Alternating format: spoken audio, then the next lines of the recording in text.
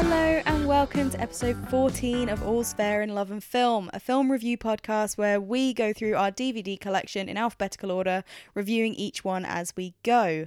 I'm Laura. And I'm Ryan. And this week we're covering 1997's Anastasia, directed by Don Bluth and Gary Goldman. Ryan, what's your history with this film? To be honest, the first time I saw this film was actually quite soon after it came out. I think it was 1998. I remember seeing it as a kid. I remember seeing it around the same time as A Little Mermaid, which I think was also around the same time. And I actually I remember I don't really know what I remember from this film as a kid other than Bartok. I remember him being the main takeaway from this film for me. Yeah, no, I definitely agree with that. And he's, put in there to take off that kind of the more serious edge to this film and to appeal to a younger audience. And you're right in saying that it's around the same time as Little Mermaid. It was actually released the same Thanksgiving weekend as The Little Mermaid was in 1977. Wow. Did not know that. 1977? God. 1997, obviously. I'm really similar. I don't remember a time when I didn't know about this film. Me and my sister used to watch it all the time. We had it on VHS as kids, and we watched that VHS over and over and over and over and over. And then the reason that it is in our DVD collection is when I studied history at college, we did the Russian Revolution and also British media from 1945 to 54. Oh no, it was 1954 to now. I don't know. It was British media being crazy and doing things. Anyway, so I bought this DVD and also the film noir film Gilda because we were recommended Gilda for the British media module, and we wanted to watch Anastasia because it's loosely related to the Russian Revolution. So me and a friend had a sleepover where we double billed those movies. And I still have both DVDs from then. So I've had this DVD for about 10 years now. Both are great films, so. I didn't really like Gilda, but we'll get to that. Yeah, exactly. But yeah, this has been one of my favorite films. Me and my sisters all know all the words to the songs. Me and my older sister could probably recite it verbatim. This film has been a huge part of my life, to be honest. Yeah, I was gonna as we were watching it, you were singing along to every little bit. It was oh cool, I've got it in stereo. The soundtrack slaps. It's so good. I did not know that was a term. What? Slaps. Slaps. I've never heard that before tonight. It's good. Anyway, I'm just gonna do a quick roundup of the plot for those who are unfamiliar with it, and we'll get right into our thoughts and feelings about this film. So, the last surviving child of the Russian royal family joins two con men to reunite with her grandmother, the Dowager Empress, while the undead Rasputin seeks her death. Short but sweet. Yeah, very, very short, but yeah.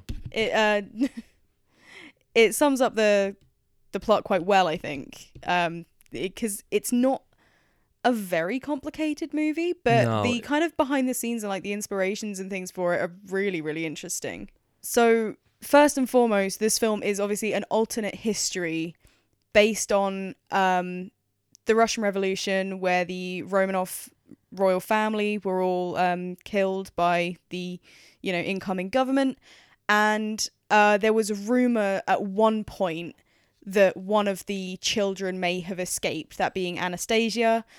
And it was, rumors were floated around for a time. There's conspiracy theories abound about this subject. There was I can't remember her name or where this was. There was a woman in a mental institution for a long time, sometime in the 40s or 50s, who was claiming to be Anastasia, and there were people who believed it and people who would swear to it to this day. Well, and, I mean, they did find her remains a few years back, I thought. Yeah, they did. It was, so I don't know what the actual, because the remains of the Romanov family were thrown down a mine shaft after they were killed, and I don't know what the deal was. I can't remember if it was that they couldn't find her remains for a while, or if she was like executed separately. There was like a rumor of that, and then there was all these factors, and basically there was just a conspiracy theory saying that she may have survived. And this film is kind of like an innocent facet that was born out of that weird conspiracy theory. Yeah, very much so. And it kind of like I think it's kind of like a like an idealized like alternate reality, effectively. For sure. Yeah, of that of that time, I guess. Yeah, I love how I've gone from like, oh, this was mine and my sister's favorite film, and we know all the words to the songs, to so this is based in conspiracy theories about the horrific events of the Russian Revolution within the span of 5 minutes. Well, I was gonna say, like, there are other musicals like Evita that also kind of like really, really dark subject material, but is turned into a musical. Yeah, because why not? Yeah. There's a lot of, like, I mean, Miss Saigon is another one of those, and to some extent, like, Les Miserables. But there's a lot of musicals based in tragedy. But, I mean... Tragedy or regicide or some aspect of either fighting oppression or revolution, really. Well, yeah. Well, not just that. I mean, this one gets the full, I would say Disney-fied, but it's not a Disney property. Or, well, Disney owns Fox now, so I guess it technically is a Disney property now. But, yeah, this is, conspiracies coming from the tragedy of the Russian Revolution, Disney-fied, which is a bit crazy. But, hey, let's work with it. So, again, starting, like, straight at the top, the original, like, scripts for this film were based in much more kind of serious subject matter. Yeah, wasn't it dealing with a bit more of like communism rather than just like communism being the enemy? Yeah, I mean, think what you will of this choice, but the original villain was meant to be like a Bolshevik police officer, like a police chief with a grudge against the royal family and a grudge against Anastasia. And that was, I think, thought to be a bit too real. So it was better to make the villain, a bit more tangible. Yeah, well, not just, I think it's less tangible, to be honest. Yeah, sorry. Making him like a mythological person who, he's still based on a real person, as is Anastasia, as is the, Dowager Empress and other characters like that. But aspects of his real life are so close to, mythology and fiction that he makes a good kind of fantasy villain. Yeah, I was gonna say he's more fantastical. That was the word I had in my head, but I couldn't get out for some reason. Yeah, and like again, I'll get into this a bit later, but the performances by all of the actors, especially his, just slap in this movie. On point. Like, so like I did not expect this great of a like casting.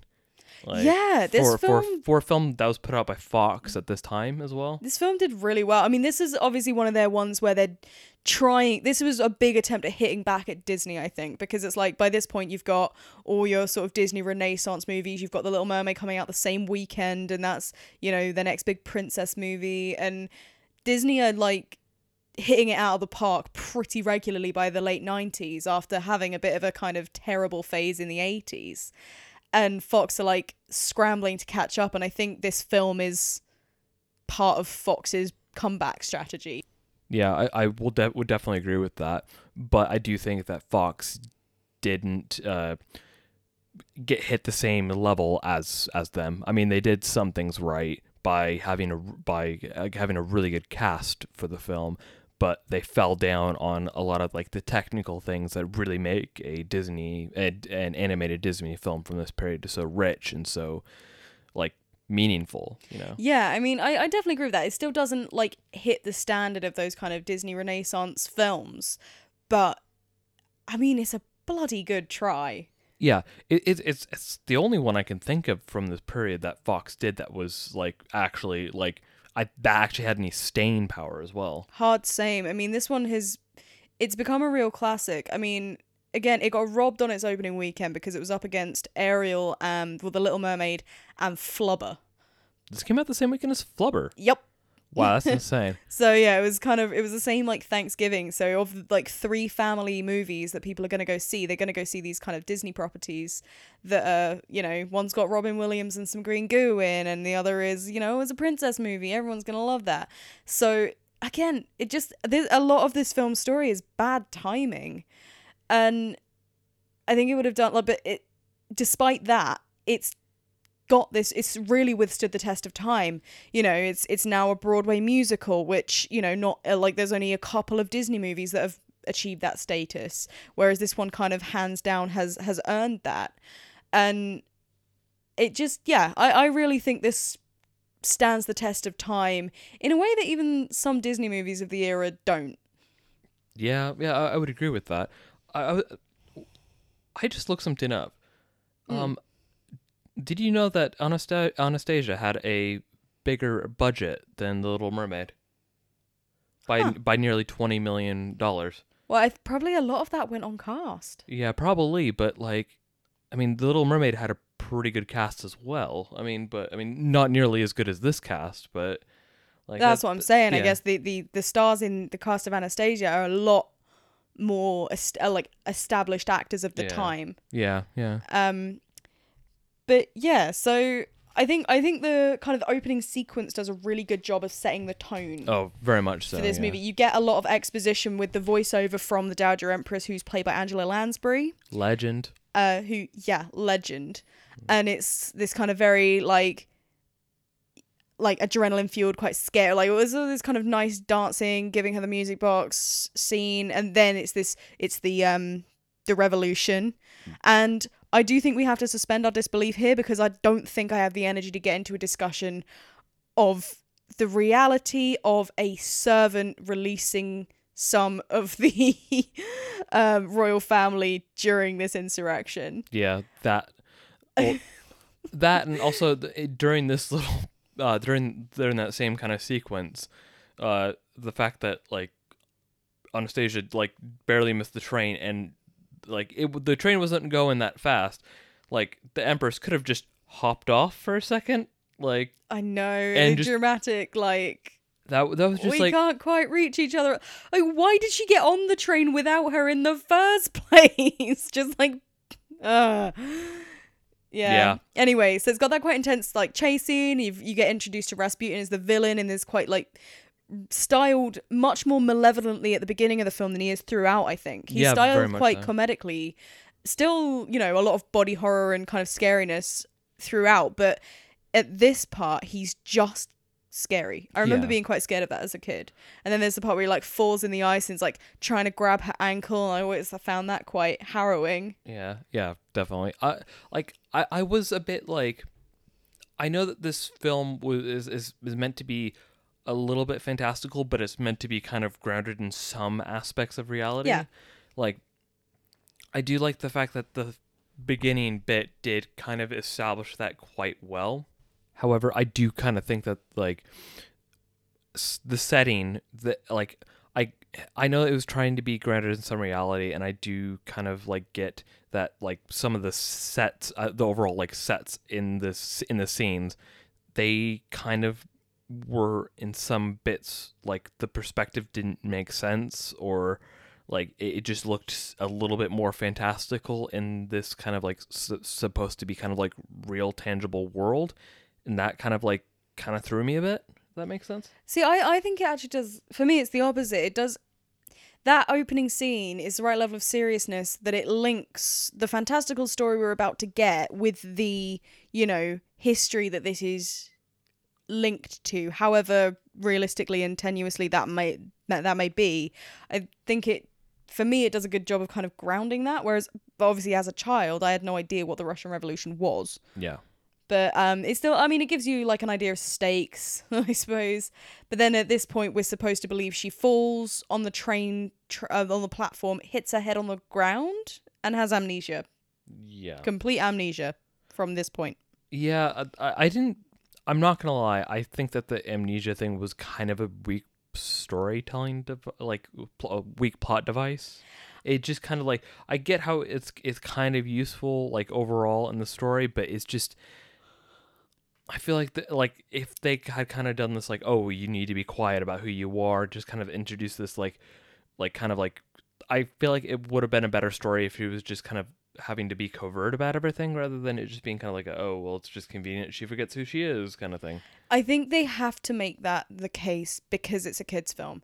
Because if she knew who she was, A, someone would have killed her by that point. Yes. And B, like, it's too serious a story for her to be going into first St. Petersburg and then traveling to Paris, insisting to everybody around her that, you know, she knows who she is and that she's the Grand Duchess, and for nobody to believe her. Yeah. That's a much more tragic story. I think her kind of finding herself as this kind of scrappy orphan and like proving herself in this as just a regular person, and then like she's able to, in that way, she's able to be born a princess, but also have the very Disney moment of becoming a princess as well.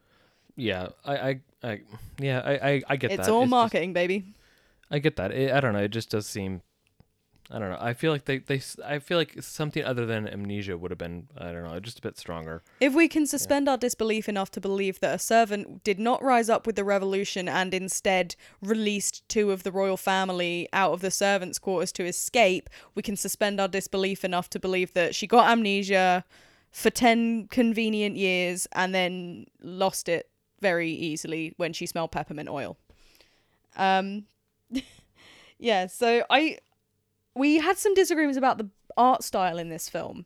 Because we get we transition from this really serious intro into a very comedic kind of song sequence, big like crowd number, flash mob style sequence. You know, we've got the guy who's so cold he's got icicles growing on his butt, and we've got all these very like comedic images.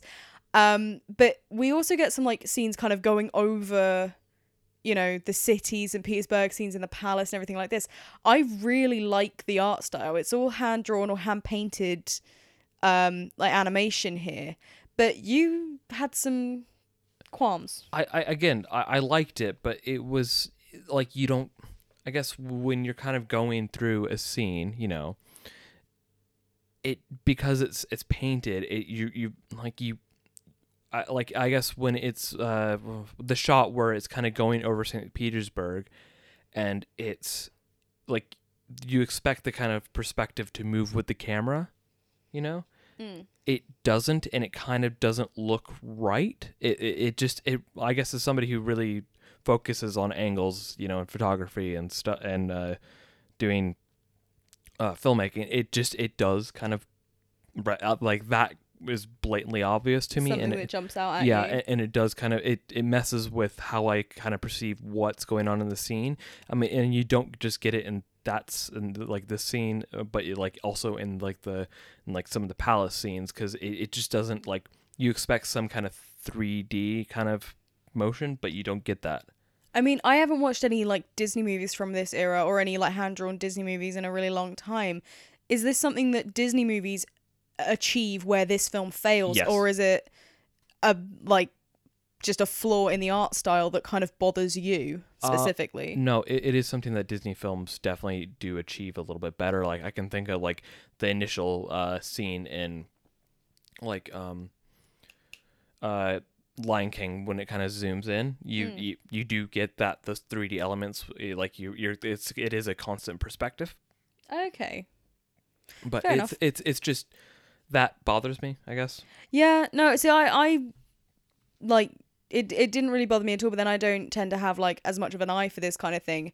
What I thought they were trying to do was kind of show you as much as possible, because I think the scenery was really like heavily researched is what I kind of took away. Everything was really detailed, especially the like interior and the exterior shots of the Winter Palace, and everything was, I think it was like, oh, we're going to make this look a bit weird and warped because we literally want to fit all of this into one frame, and things like that. So possibly. Yeah, but I guess they kind of only did, like, when they did that, they only did like one angle.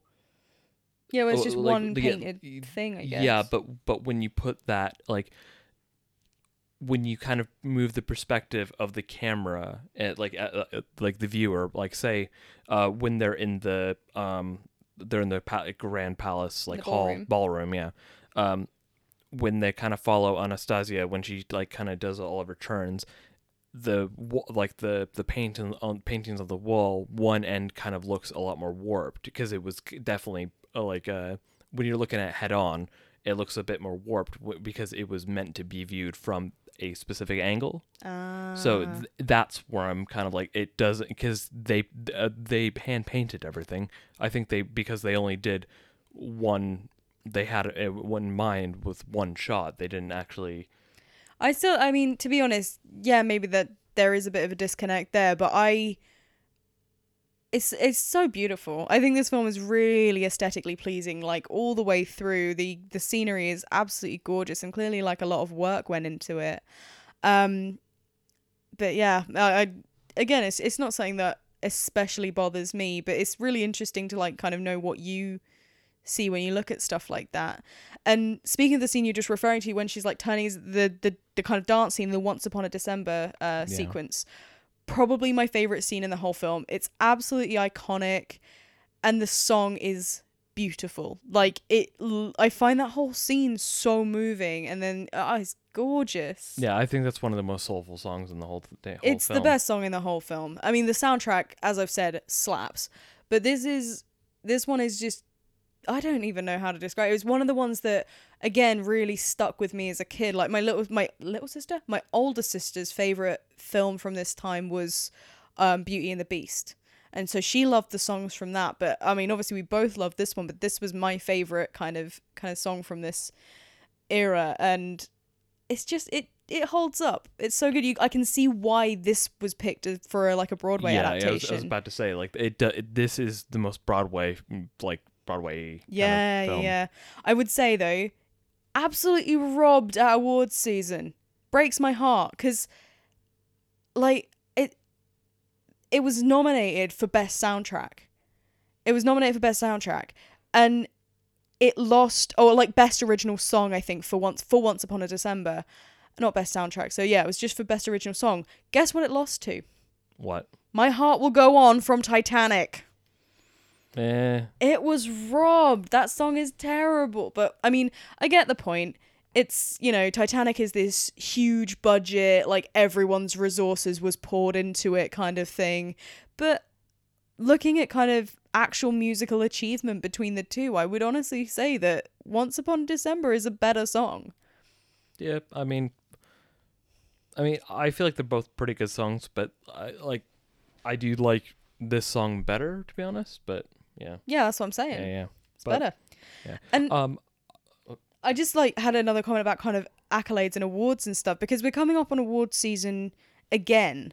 Everything's getting like loads of nominations. Obviously Hamilton's getting a ton of like nominations, which woo, go Hamilton. But something that kind of has cropped up a lot for me recently that I'm on Instagram. I'm all over Instagram. I follow a lot of movies, and I follow like a lot of other things like that on and artists and stuff on Instagram. And it always baffles me that musicals and comedy are in the same genre, because the other award that this film was, the other Academy Award that this film was nominated for, was for best musical / comedy, and it lost to The Full Monty. The Full Monty is a funny film. It's a great comedy. But how can you judge those in the same category? I don't get it. I don't like it. I don't agree with it. I think they should be split up. Also, because there's just significantly more comedy films in a year than there are musicals. So it's just like you're less likely to get a musical film nominated in that category even. Yeah, it just doesn't seem fair. It seems a little bit disparate. Well, you know what's going to happen this year. Hamilton's going to clean up and get all of the awards. So then all of the comedies are going to get like left by the wayside. Yeah. That's my prediction. That's, Oscars 2021. That's my prediction. Let's see how that pans out. Let's see how that pans out.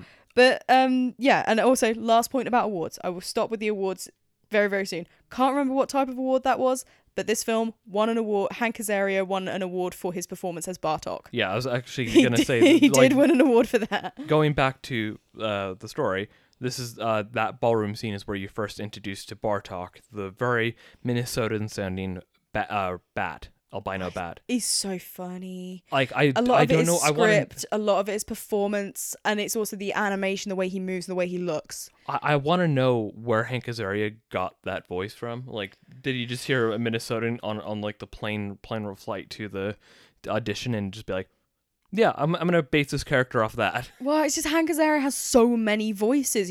I think he just pulls them out of his head and he looks at the character and I think they would sound like this.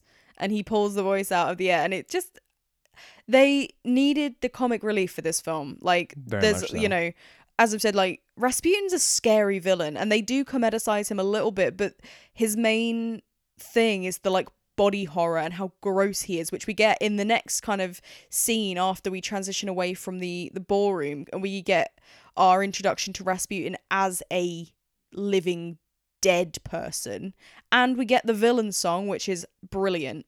But we get introduced to him. He's kind of, you know, spinning out, going a little crazy. He's like, he loses a bit of his kind of malevolence because he's funny, but because he's got this really grotesque body horror stuff, which really grossed me out as a kid, and it still does today.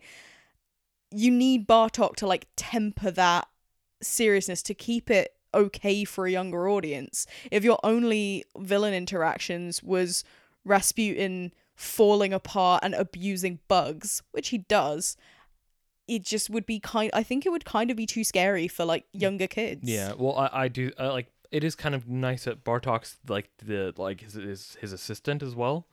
Like that dynamic is just really, I guess, really well used. Yeah, he does act like a kind of overworked PA. Yeah.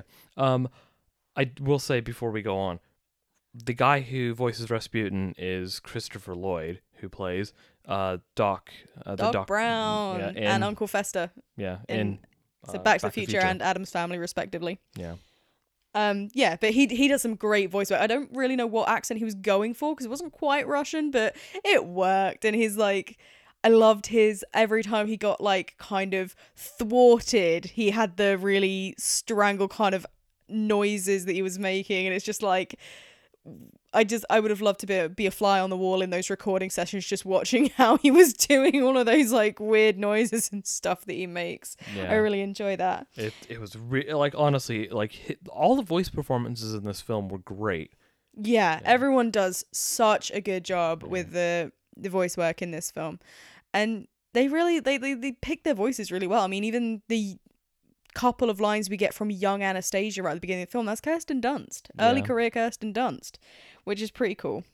That I will say, like, kind of also on these like on like the musical song scenes and stuff like that.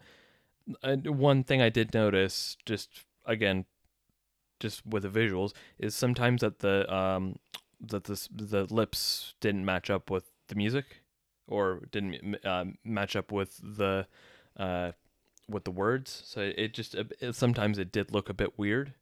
Yeah, again, not something I overly pick up on, but maybe it's just because I watch so many animated films, I'm kind of used to that.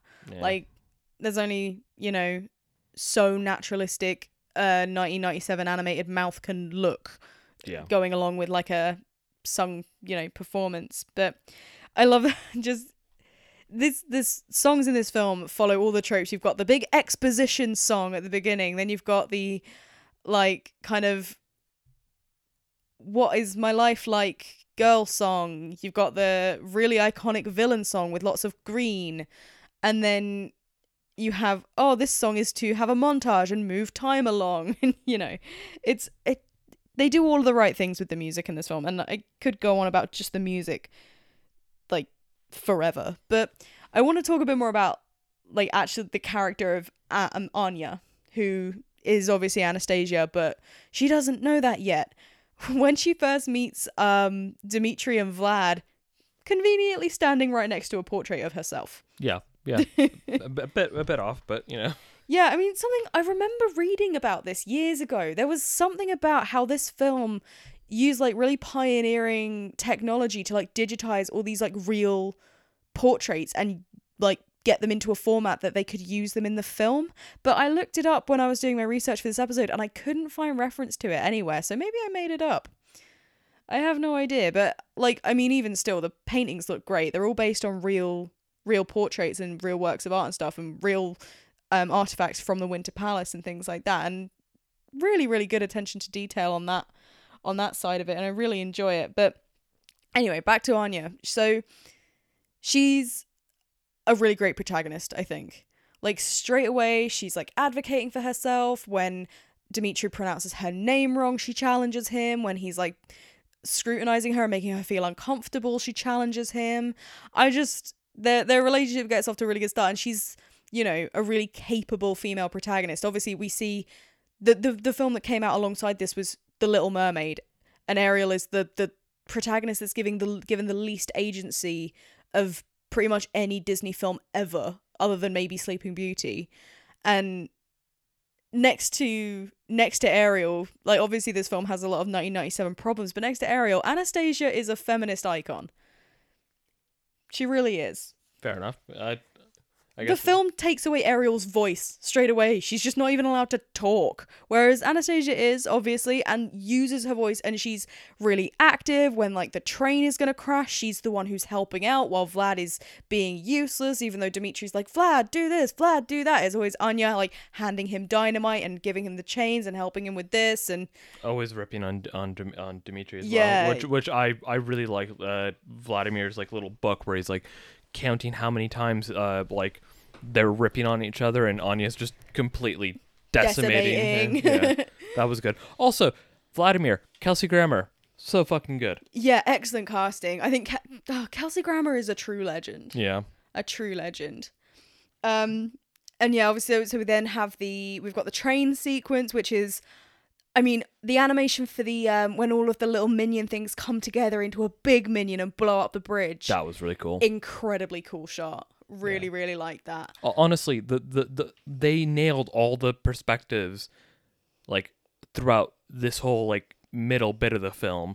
That was really cool. Like, I was really happy with that. But it's when they do anything with buildings in this film, they just fuck it up. Do you think it's because they're using real buildings? And it's like, we're trying to get everything about this building into this shot, and it's like, because this is a real place, and look how much attention we've paid to it, and we want to fully pay homage to it, but it doesn't translate massively well into the exact shot that they want. Yeah, I think that could play into it, but I do think it is just kind of like, I guess the way I look at it is, like, when you're using a really, really ultra wide lens, you will get some distortion and stuff like that. Yeah. However, you can kind of correct for that, and you can find angles where that is that has less of an effect. I think they were just like, okay, well, we've got since we have this medium of we've got a little bit more freedom and a little bit more ability to do with what we want. I think they just tried to cram way too much into the frame, and they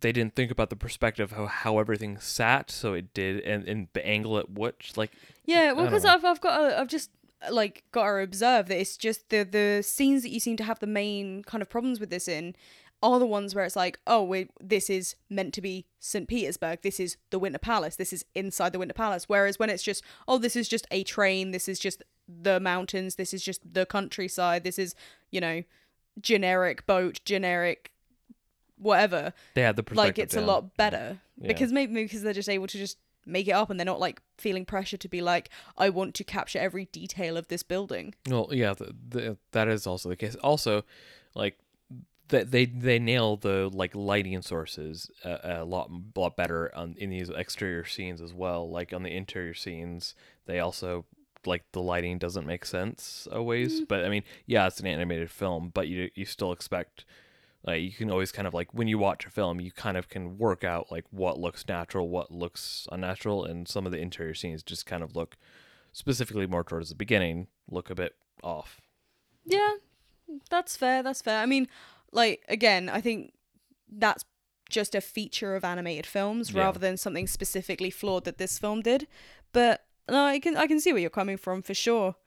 The next kind of big, obviously we get the If I Can Learn to Do It kind of montage song. This is how we're moving time forward kind of sequence, which, you know, I love it. It's chirpy, it's cheerful. You learn a bit more about like Vlad's backstory, which is really cool and interesting. Like he's kind of elevated a little. I like that everybody gets a bit of context in this film. Yeah. Like he's elevated to like more than just Dimitri's dumb fat friend, which I appreciate. And you get loads of stuff of the dog being really cute, and then they're on the bus and she's learning stuff about, and we get our first hints that she's starting to remember stuff about being Anastasia. And then we get the sequence on the boat, which huge. I will say, like, the giving them context kind of makes them feel like they're not villains, like they're not like con men. It kind of makes them more like it makes them feel a bit more real and a bit more like you can understand them. Like it humanizes them a lot more. Yeah, because I mean, with Dimitri, we haven't really talked about him very much yet because I don't know. I prefer Anastasia. She's just a better character. But anyway, we obviously get his context when we get Anastasia's because he's in the flashback. We don't have to have his like backstory explained because we've seen it. But the first time we meet him as an adult, he's like, I'm going to con this old lady. He's like singing really loudly about how he's going to con this old lady out of all of her money. And, you know, because you know his like kind of background, you kind of forgive him. Like he is an irredeemably bad character like all the way through the film until he gets this little third act redemption arc. Like he's rude to Anya all the time. He is conspiring to steal this old lady's money. He's lying to Anya. He was like using forged papers to get on the train. He kidnaps the Dowager Empress. And like he manhandles Anya to the point where she like slaps him, and then he redeems himself slightly by like falling in love with her and then refusing the money. Yeah. And then saving her life, but she also saves him. You can't think too hard about the character of Dimitri because he's kind of not a good character. Like I think there could have been more effort made to redeem him a bit more. Like falling in love with the target of one of your cons is not absolution.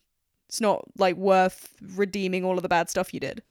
Anyway, yeah, I distracted myself because I was meant to be talking about the boat scene, but like honestly, it's partly because I think I just know this film so well. I've been, you know, watching it regularly since I was probably 3 or 4 or 5 years old, and it's just I know so much about it that I've got opinions on everything. So, yeah, let's get away. Well, actually, we can. Like, I think Dimitri's redemption arc sort of starts on the boat when he rescues Anya and she's like clearly really shaken and scared, and he like kind of comforts her in that moment. But yeah, there's a lot of on the boat that I find really compelling and interesting, starting right from when they kind of get on and they're having that first, you know, dancing scene on the deck. Yeah. That scene is really, really good and kind of like it's a really good like establishing like the change in their dynamic. Yeah, definitely. Yeah. I will say though, I did notice Vladimir's hat kept on changing color. Yeah, I mean, I think again it's coming off what you said earlier about the lighting. They couldn't decide what the lighting would look like reflecting on his hat somehow. But it's not a shiny hat. I mean, it changes from red to blue, and it's pretty drastic color change. Yeah, I think it's because it's like, oh, well, the sun is setting, so the light is different. It wouldn't change it. I wouldn't change it no, those I colors. Know. I think that was the thought that went into that. But yeah, this is the point where we start getting like some really iconic costume changes because I love the costume changes in this film. Anya wears some amazing outfits that as a kid were all I wanted to own. But so he hands her the dress. She does a big costume change into a dress that is definitely the same color as the dress she was handed. But the dress she was handed had longer sleeves, frilly elbows, and a big white collar. Maybe she's a seamstress? Was there a scene that we missed where her and the dog are like working on the dress and making it better? Cause like Snow White style? Yeah, like Snow White or Cinderella style. Yeah. Like, are we to assume that she just changed it because she didn't like it? But it's like that is not hinted at enough, and it's just fully a different dress. Did Vladimir change hats between the shots? Maybe that's what he was doing. Yeah, maybe. He was just picking up a different one, like a secret one from under the bench. Or maybe maybe it's like one of the reversible ones. Every time the camera changes, he's turning it inside out. Oh, that's funny. Cheeky bastard. But yeah, and then like you say, we get this dancing scene, which is their kind of shorthand for showing, like demonstrating really clearly and easily, like the change in their relationship dynamic.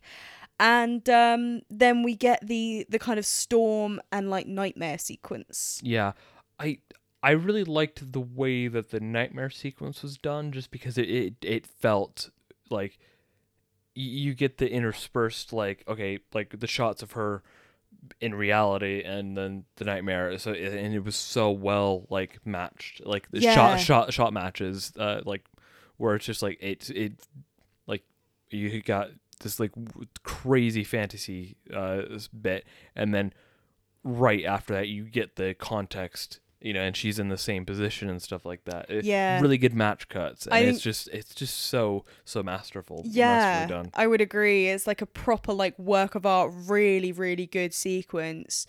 And again, this was one I used to have like a lot of nightmares as a kid, and so this was a particularly scary scene for me when I was younger, because I was always terrified of the day that I would have such a bad dream that it made me jump out of a window or something. Maybe I shouldn't have been watching this movie when I was that young. But no, it's like it's a truly chilling scene, because obviously you've got Rasputin, this kind of very like tangible villain that we can, beat up with our fists, and he's clearly like a demon man, but this is like, he's like in her head, and it like making her almost kill herself. And it's so sinister, especially for like a kids movie, but it's a really, really scary scene. But God, it's so well done. Yeah. The music, the score underneath it was really, really good as well. And I really love the when you get the kind of zoomed out shots of the boat and the waves. Yeah. And how that looked. It's just so artistic. Well, and like the uses of angles as well, like just to really highlight the peril, and highlight like how how the scene is unfolding. That was really well done. The like pitch and roll of the deck and everything. I will say this is a aspect where Disney films of this era could have done better, I guess. So in some ways they did better. Fox did better with this. But, I mean, it's just the way that it's like the movement. I guess Disney does really well with like dynamic kind of character movement, and so does this. Everyone is in motion all the time. There's no like unnatural stillness, but this sequence especially does a really good job of like, the scenery and all of the elements in this are moving in this kind of really chaotic unison. It's really like, it's just really good viewing. I just think it's a really great sequence. So yeah, then after this, they arrive in Paris, and you kind of get like this whole different vibe as soon as you get off the boat. It's just very expressionist, very happy looking. Like, well, yeah, I mean, we cut from the boat to the scene of it's established, like it's kind of important plot wise, that the Empress doesn't want to see any more potential Anastasias, and it's like, oh no, because we're about to introduce her to one.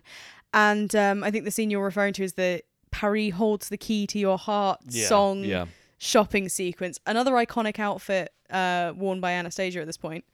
I'm sorry I'm so hung up on all the outfits.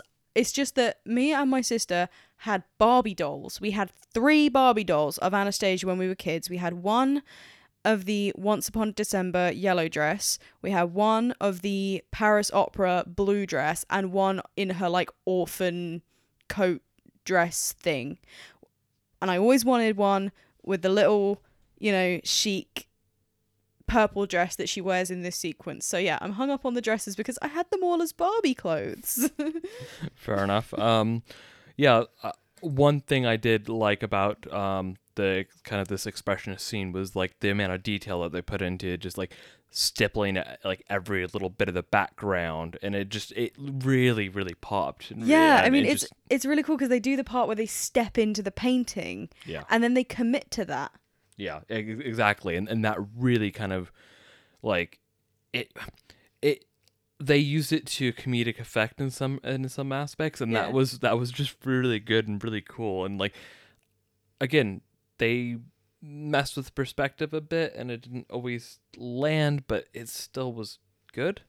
Yeah, it's a very fun, like, lively sequence to kind of lift you up after, like, the potential disappointment of being like, oh, maybe Anya's not going to be able to see her grandma, and, you know, preceding that, the obvious tension of the boat scene. And you get this really colourful, as you say, really kind of lifted, happy scene. Another, like, similar to the kind of first song we get in the film, big like flash mob, everyone knows the words kind of.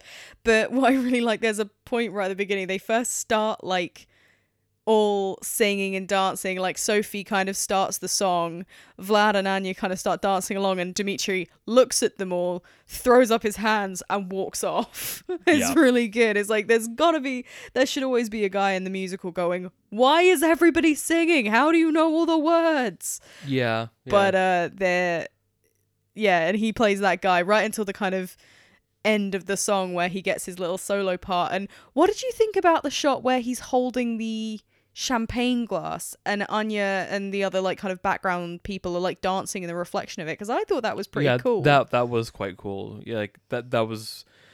I really like when reflections are used in film. That was quite. I've not seen a animated film that really used that. I mean, I was about to say that it's not something you really see in animated films, which is why I kind of brought it up. I thought it might be something you'd have noticed. But yeah, all of this joy happens. Then we go to the it's not the opera, is it? The blue dress is when she goes to the ballet. We go to the ballet. The Russian ballet is in town. She wears that iconic blue evening dress, and again, as a child I was like, well, why don't all of my clothes have like a see-through cape attached to them at all times? I think I'm still in that mindset, to be honest. But yeah, iconic fashions, iconic. It's especially cool because like obviously a lot of your Disney princesses and stuff get one dress that they get to wear, or they get like one dress and then they change into their real princess dress at the end. You know, I'm thinking of like Belle. She has her blue dress all the way through the film, and then for that one scene she gets the gold dress. And then like Sleeping Beauty has the kind of peasant dress while she's like in the woods and stuff, and then right at the end she gets the pink/blue dress that she ends up dancing with the prince in. They get their dress for the whole film, and then they get the dress they get to dance with the prince in. But in this one, she gets so many costume changes, and I love it. It's almost like, you know, she had more than one set of clothes, right? that would last her the span of like probably what would have a trip that would have probably taken about 2 or 3 weeks. I mean, stay in the same clothes, right? And also, they go shopping, and there is like evidence that they've been shopping. She has 2 new dresses. But yeah, then obviously we get the whole reconciliation with the grandma after the ballet, and her falling out with Dimitri, realizing he's a terrible con man. She slaps him. Then he kidnaps the grandma, which absolutely wild move. He just was like ballsy, jumps in before her chauffeur can get in the car and just drives away with her.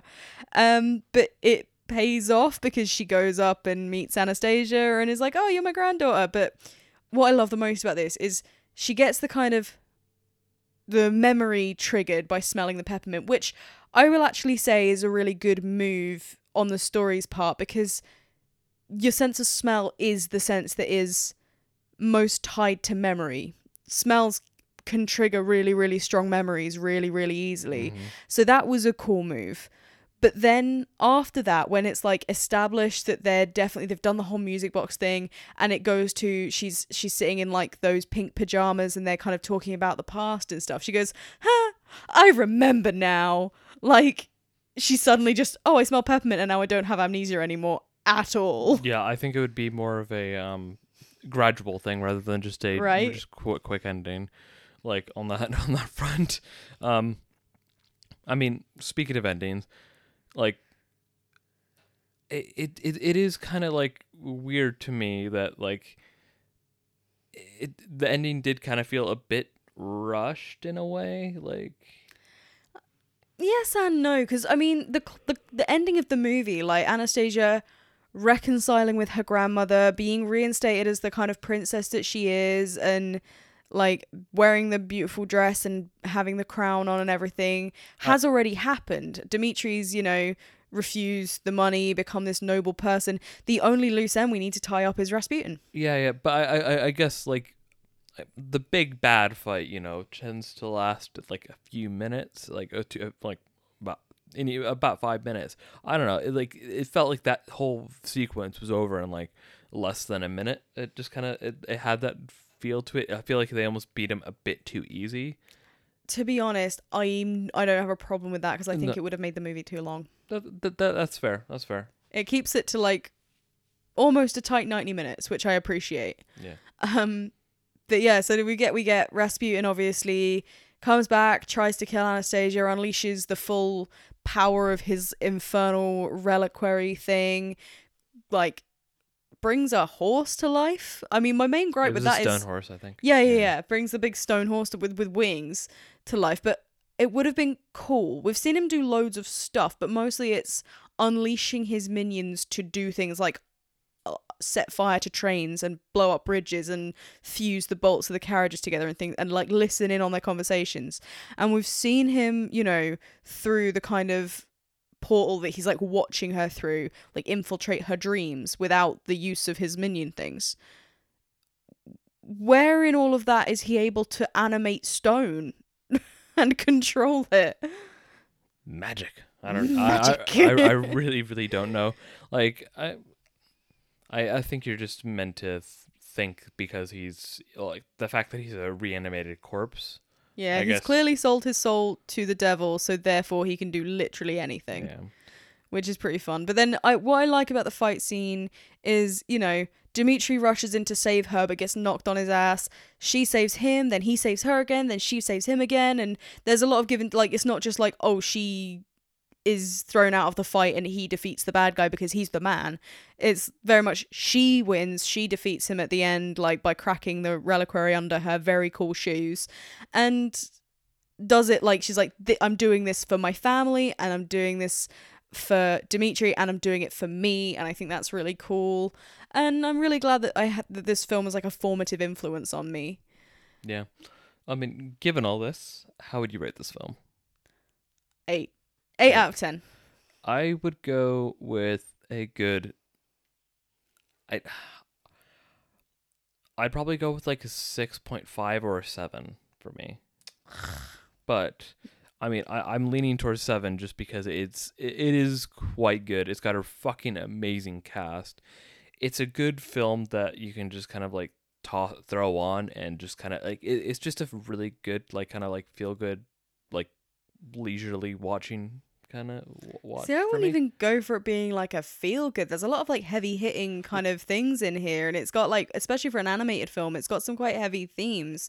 It's just good. Yeah. I think that you can, depending on like which bits you want to tune into and which bits you want to focus on, if you're like rewatching it multiple times, you can get a really different experience of it every time you watch it. Yeah. I guess it's something that I wouldn't mind putting on and just kind of like having it on in the background and just kind of like listening to it, because it's a familiar, like I guess it's a familiar story. I guess because I've seen it so many times, it's just kind of like yeah. I just think it does a really good job. It's like art, there's music, the performances are incredible, it's like a good story, the characters are really compelling. I really like this movie. And then at the end, when just the last thing, they elope still wearing the clothes that they just defeated Rasputin in. They literally come straight from that fight and just go, right, we're off, we're gonna dance on a boat. End of film. Yeah. It's crazy.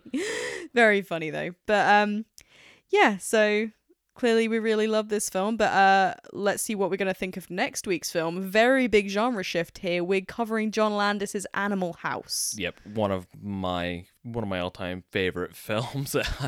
One I've never seen again, even though it's in our collection. But yeah, we hope you enjoyed our episode on Anastasia. Thanks for listening. See you next week. Music was Potato Deal by Craig MacArthur. The photo used for our cover is by Rodolfo Clicks. Audio editing's by Ryan DeRoges, and this podcast was produced by Laura and Ryan DeRoges. Find us on Twitter at All's Fair Podcast, on Instagram at All's Fair in Love and Film, or email us at allsfairandloveandfilm@gmail.com.